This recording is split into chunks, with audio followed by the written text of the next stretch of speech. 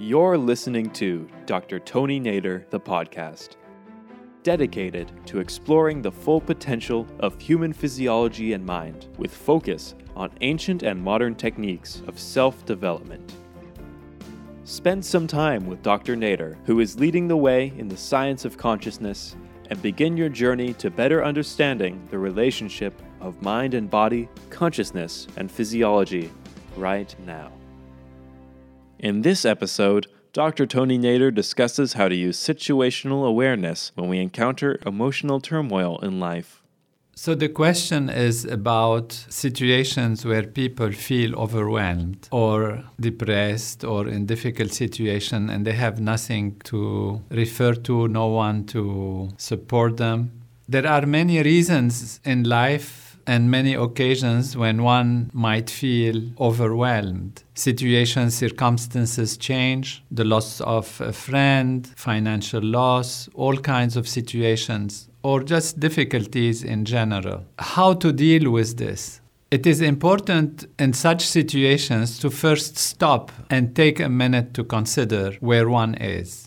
Some 30-40 years ago, there was an accident where a flight crashed and all the passengers were killed. There was a light which was not properly indicating what it should indicate, and it baffled the pilots. So the pilots kept working on that button and discussing why the light is coming and how it's coming and how can we solve it. And they forgot to fly the plane. They crashed the plane. So focusing on one small thing and forgetting to fly the plane is a huge mistake.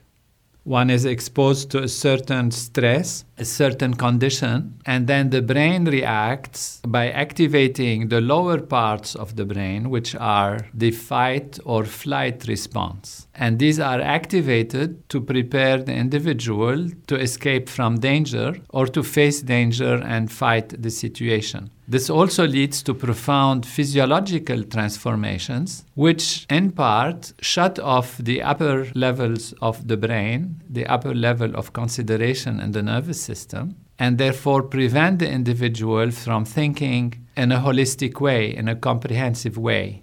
The first thing that's important to do is to stop, just stop. Think of taking a distance away from the situation and evaluating it in a reasonable, rational way. Sometimes in our lives, we narrow on some small issue and we forget to fly our life in the right direction. How many times do we crash an entire life because we have been focusing on some narrow, small aspect of it? We want to be aware where we are. We want to see the positive. We want to see also if there is a negative and how to avoid it. But we want to see how we can get out of the situation and how we can put our attention on the bigger picture. Situational awareness, we can call it. Are we aware where we are, what we are doing? Or we're acting on the basis of some feelings, some vague ideas, some discomfort that we have? Because often what happens in the mind and the feeling in the mind is deeply influenced by what is going on in the body. Sometimes we expose ourselves physically to an imbalance on the diet level, on the routine level, and that leads us to an experience of pain on the mental level. The pain on the mental level is helplessness, anxiety, feeling the world is falling apart, feeling worthless, feeling depressed, and even panicking.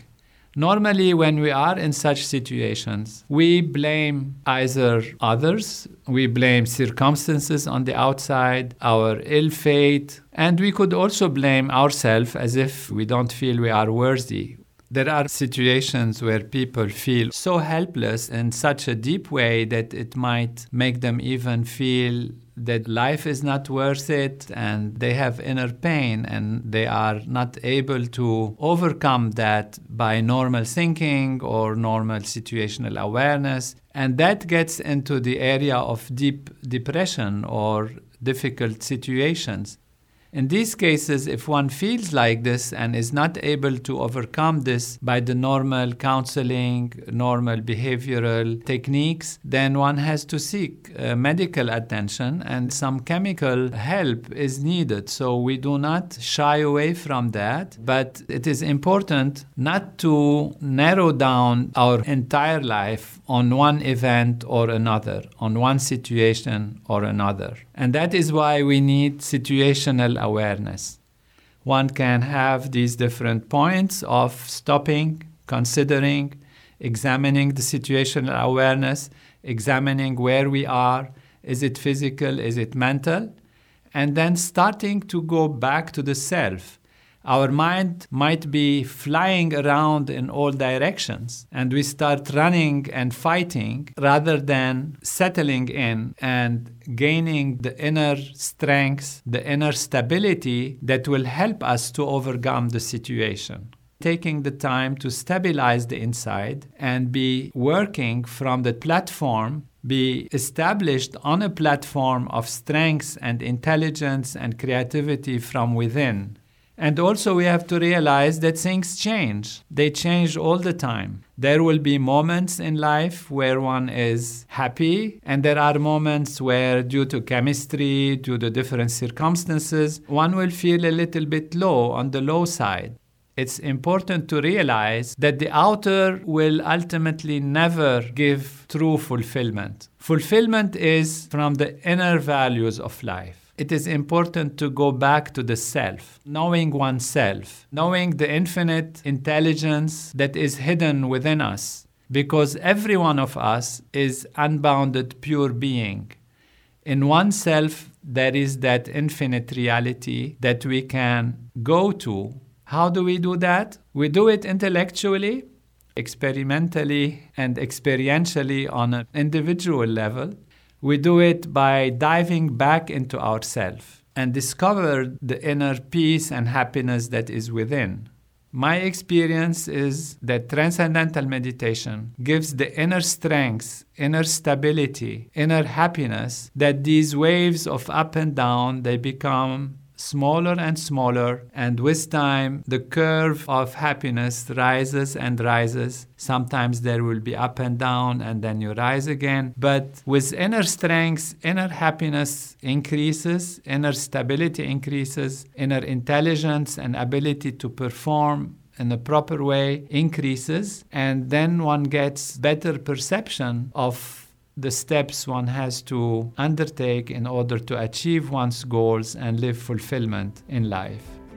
Thank you for tuning into Dr. Tony Nader, the podcast. And if you're interested in learning more from Dr. Nader, please follow him on Facebook, Twitter, Instagram, and YouTube.